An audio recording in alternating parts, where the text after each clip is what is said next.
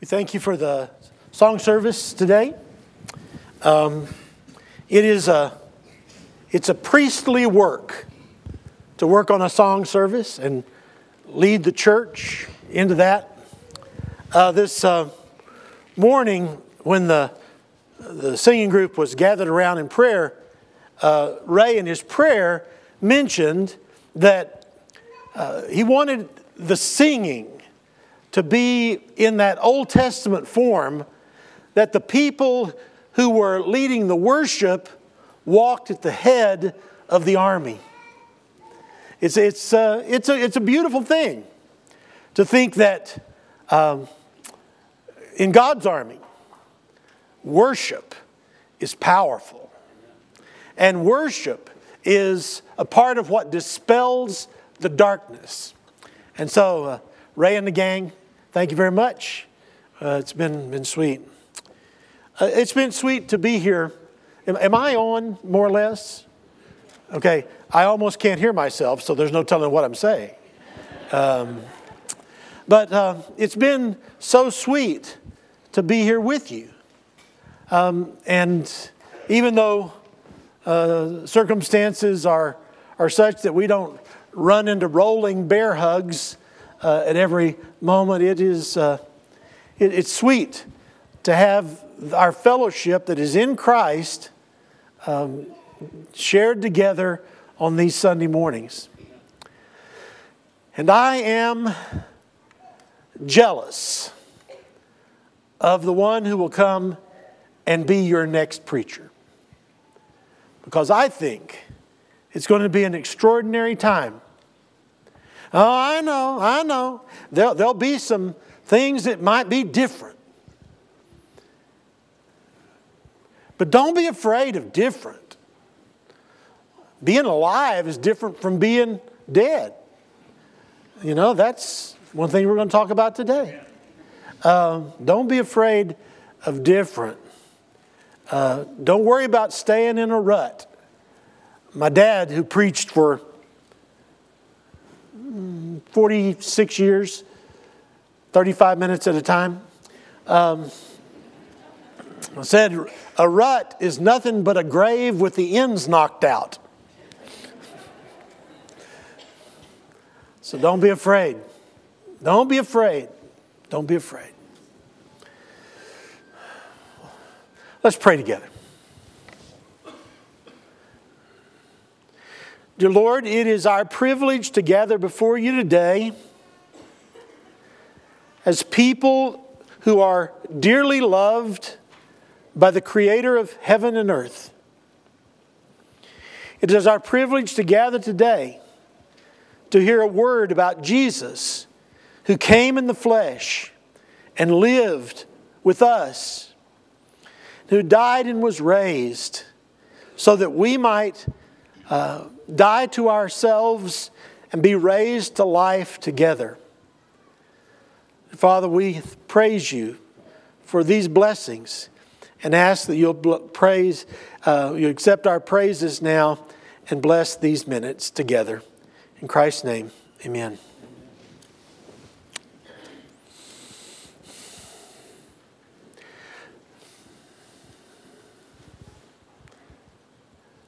It must have been great being with Jesus, because there was so much going on that you'd just never seen before.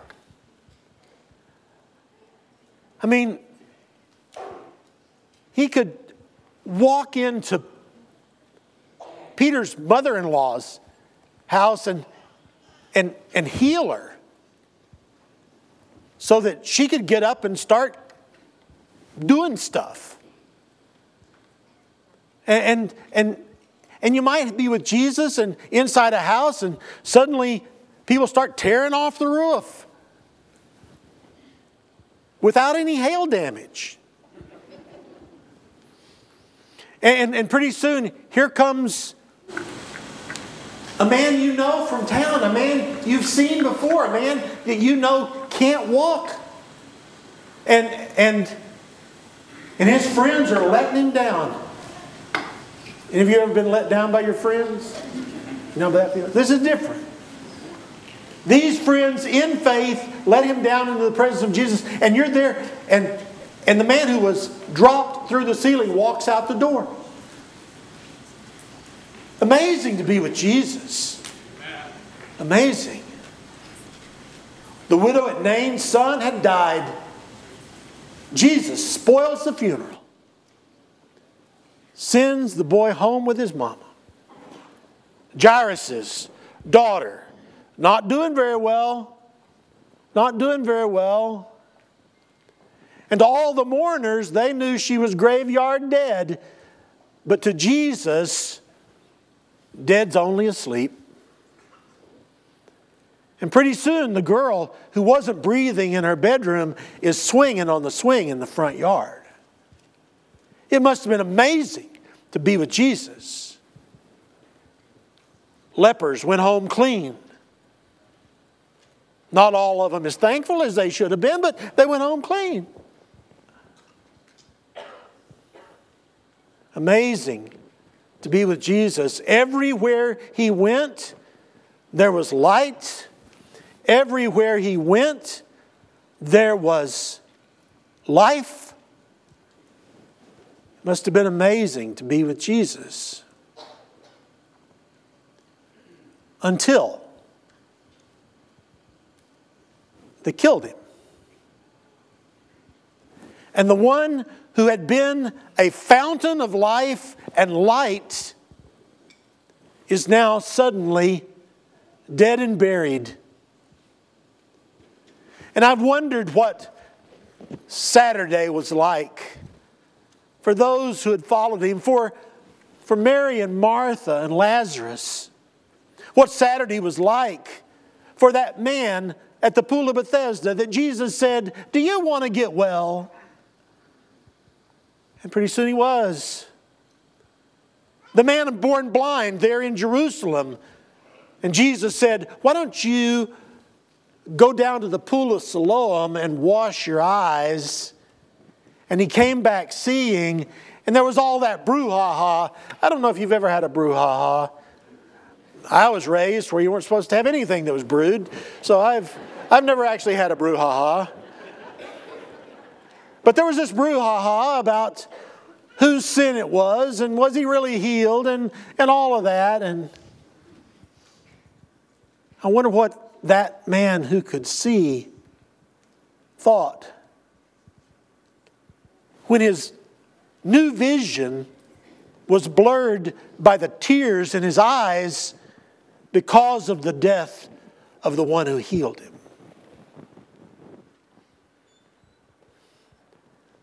Nicodemus, who came to Jesus by night and asked Him in his mind that Jesus could understand, "What must I do to have eternal life?" The one who told him about the new birth had died a very familiar Roman death. It seemed as if all of the light and all of the life had gone out of the world. And what these people had witnessed was now just witness to another prophet martyr's death.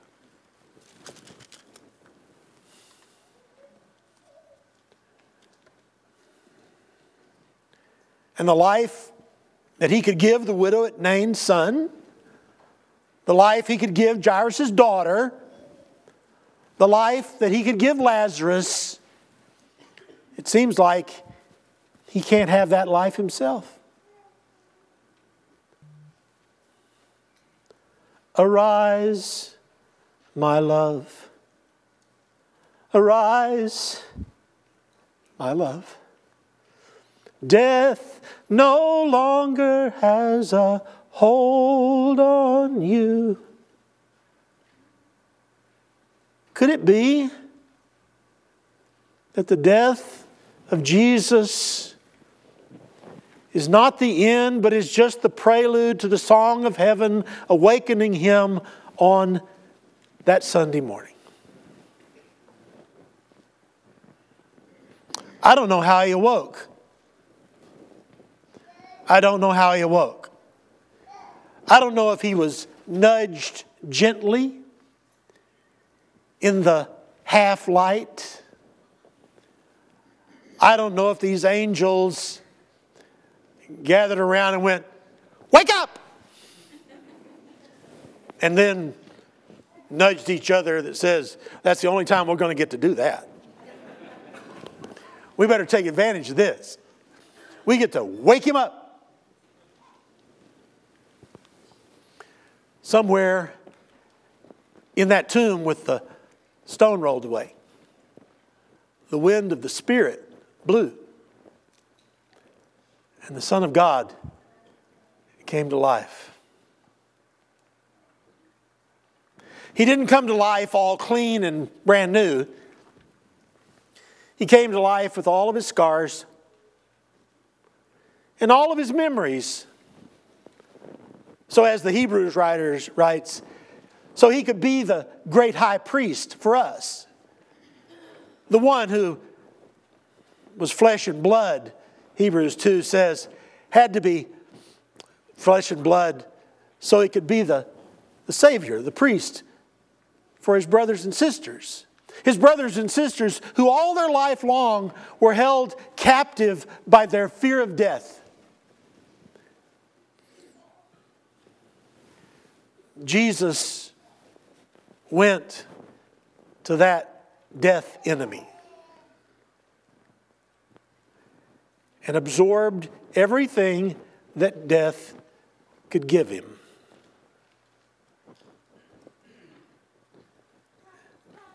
And he lived again. I just love this story. I love it in Mark. I love it in Matthew. I love it in Luke. I love it in John a lot. And I've talked about this. I said something about this last week. John says in John 19 that the man who saw this writes this. Eyewitness. And John was an eyewitness to the empty tomb, even though Peter went in first. John got there first. But I guess John knew that Peter would want to go in first. That's just kind of the way Peter is. I want to walk on the water. Okay. Some of you know people like Peter. Some of you are people like Peter. But they didn't go first. Mary went first. Mary was at the tomb. Mary was at the tomb. It wasn't the good old fisherman boys that were there. First, it was Mary. And Mary and other ladies had gone to the tomb to fix what the men did. The men, Joseph of Arimathea and Nicodemus had taken Jesus down off the cross, and they had, at the end of 19, they had done what they could with spices they had. But you know, the women, I'm married to this nice lady. I've been married to this nice lady a long time. We're working on 49, which is, she's an amazing woman. Let's just say that.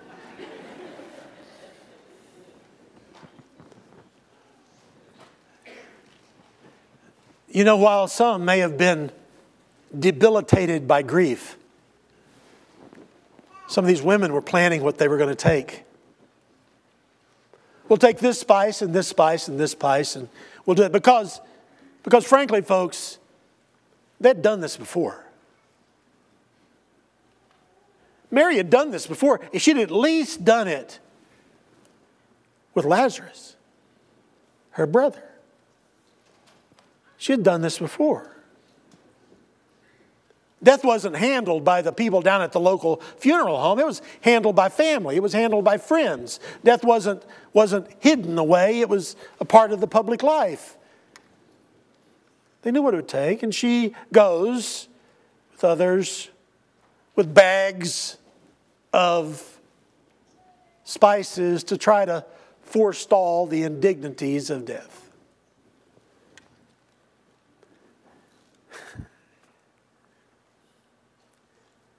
And she gets to be the one who goes back and tells the men, he's not there. They talk about Mary as the first evangelist. Some people get a little shaky about that when they hear a woman might be an evangelist, but she's the first evangelist. She's the first one to carry the message of the resurrection of Jesus. Back to the guys.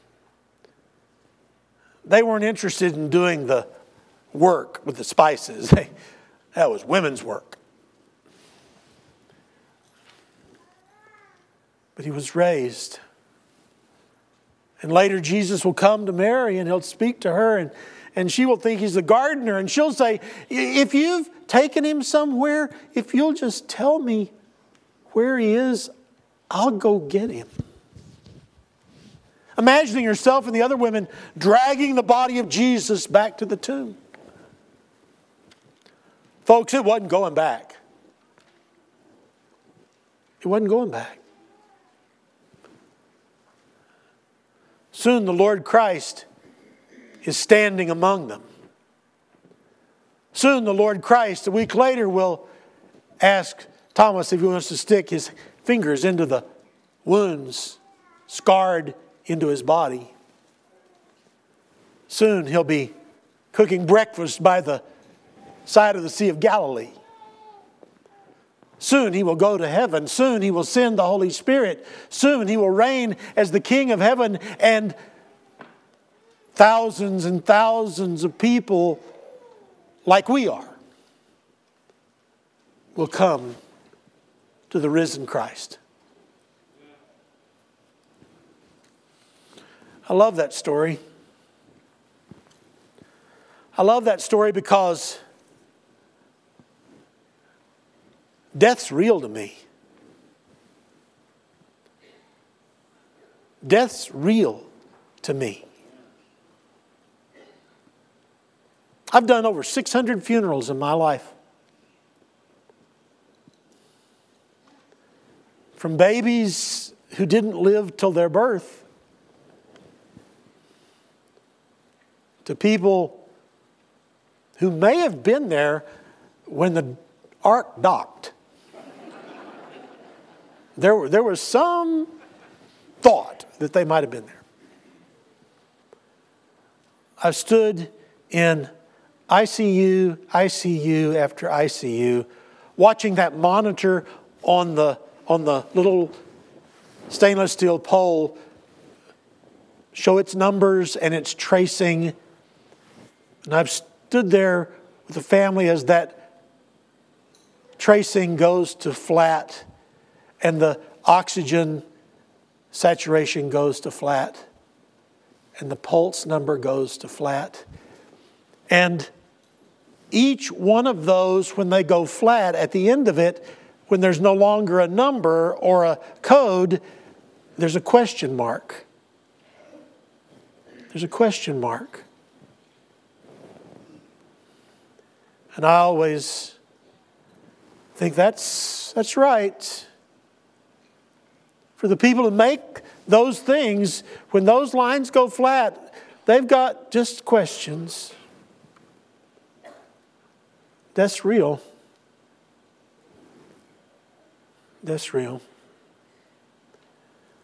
But so is hope. And that hope is the very heart of the good news of Jesus. I love 1 Corinthians 15. Well, do you like 1 Corinthians 14? Well, sure. But I like 1 Corinthians 15 a lot. Because Paul says, here's the deal.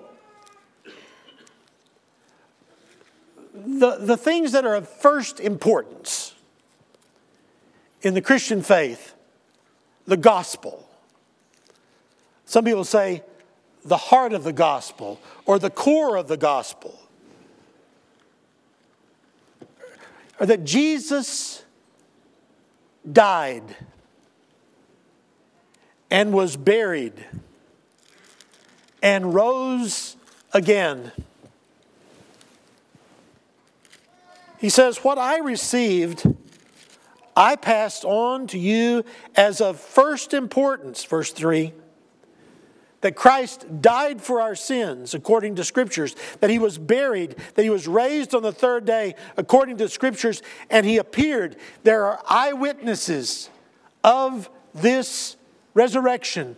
And when Paul writes this, note, when Paul writes this, there are living eyewitnesses of the resurrection. And that He appeared to Peter, and then the 12, and after He appeared to more than 500 of the brothers at the same time, most of whom are still living, though some have died. Then He appeared to James, then to all the apostles, and He appeared to me also as one abnormally born. Can you imagine what it was like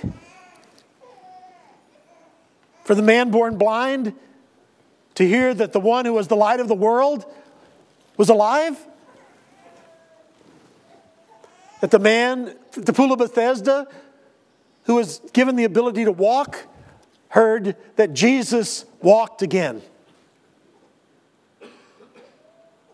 For Lazarus to hear that the one who called him come forth had come forth. And based on that reality, something happens in the world that had never happened before. Hope. Hope. Hope embedded in the fact that now in Christ, death has been conquered. We've been singing about that all morning. And the last word from God in this world is life. So that the fellowship of those who knew Jesus was not a fellowship of the mourning, M-O-U-R-N-I-N-G, but the fellowship of the morning, M-O-R-N-I-N-G.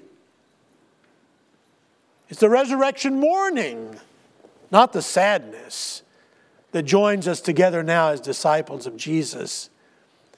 It's not just the memories of what had happened, but now we have the privilege of talking about the things that will happen. Passing out of death into life because of Jesus Christ. When I was a little boy, my folks bought an encyclopedia. And my dad said that he'd pay me $5 for every volume I read of it. And so I was a little boy, I was about 10, and I set about to read the encyclopedia. I got to tell you, I know a lot about aardvarks. I didn't never read anything about porpoises or zebras. But I noticed something when I was reading the encyclopedia. Almost everybody in the encyclopedia was dead. I'd read there and they'd talk about this great guy, and then it said, and he died. And there'd be, there's a date, and there's a hyphen, there's a date. And some of you have read that poem, Living the Hyphen. But I thought, I'm in real trouble. I've already got a first date. And I've got a hyphen working. And if you've got a first date and a hyphen working, there's probably another date working. Coming at you. So starting when I was 9 or 10 years old, I got scared of dying. I had a weekly reader that talked about how the sun was going to burn out, and it just bothered me. And I went in and talked to my mom and dad and said, what do I do? It says the sun's going to burn out in 4 billion years. And my dad, being a minister and full of comfort, said, well, son, you'll be dead by then.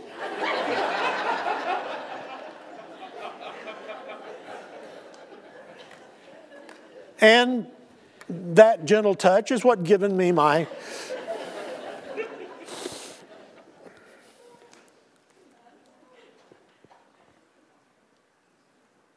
So I ended up writing a master's thesis on the biblical doctrine of life after death, because it still was in my gizzard. And every now and then, I wake up with feeling a cold chill down my collar, knowing that I'm closer to whatever that date is than I was when I was 10.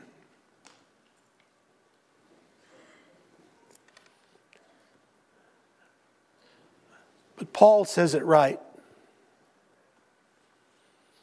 1 Corinthians 15, he says, if Christ has not been raised, then those who died are kataluo. Now, I've preached here 4 weeks and haven't said a Greek word. Aren't you lucky? But kataluo means destroyed. Destroyed. If there's no resurrection, if Jesus is not raised, what was in that opening slide? Nothing matters. Nothing matters because nothing will continue to remember anything that happened here. This last week, my 5-year-old grandson said, what's my address? I said, well, you live in Dallas. He said, what's my total address? I said, okay. You live at 12382 Montego Plaza, Dallas, Texas, United States, North America, Western Hemisphere, Earth, Solar System, Milky Way, Universe. These 5-year-olds are relentless. And then he said, what's the universe in?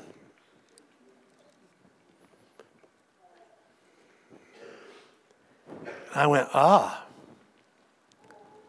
already the drumbeat of where am I and what am I doing and how long will it last is beginning in a 5-year-old.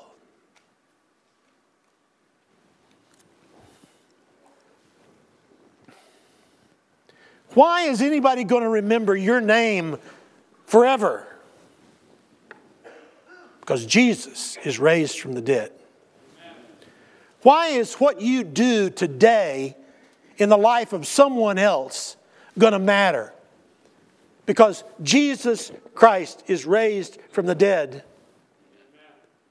The only reason our lives make any difference or any sense is that Jesus is raised from the dead.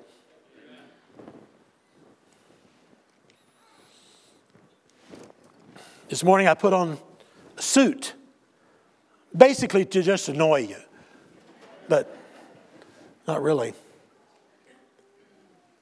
Because this is the end of the sermon.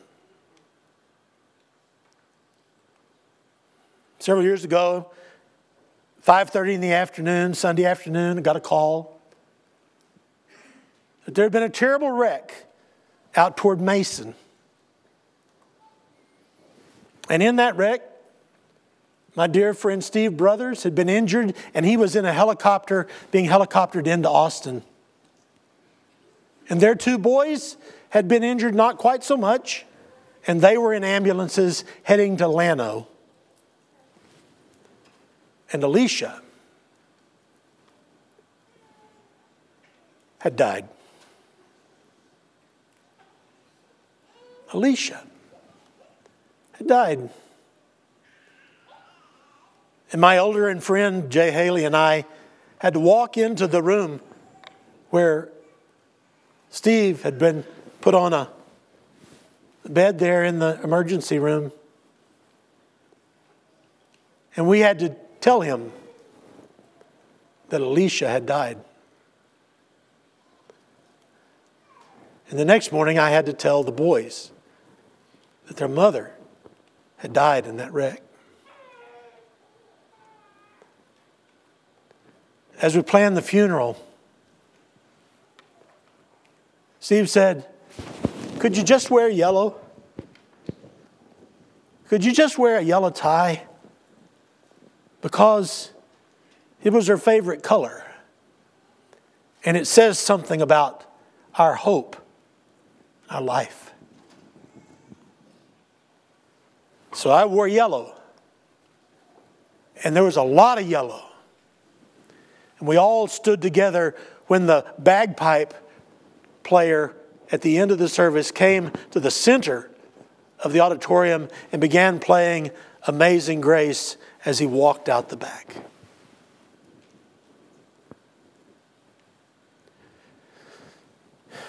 In a moment of the greatest broken heart, in the moment of the greatest loss, we remember that we are not a community of the dying. We are a community of those who are truly and eternally alive in Christ. So we say goodbye often to the best in the world, knowing those goodbyes are not final. We welcome new believers into the body of the living as they come up from their death, burial, and resurrection, wet and ready for life. It is not just a day to find eggs in the shrubs. It is a day to find hope in the world. And on a day like this, to say, if you are not a Christian, if you are not in Christ, if you have not wrapped your life around the cross and resurrection of Jesus, then your life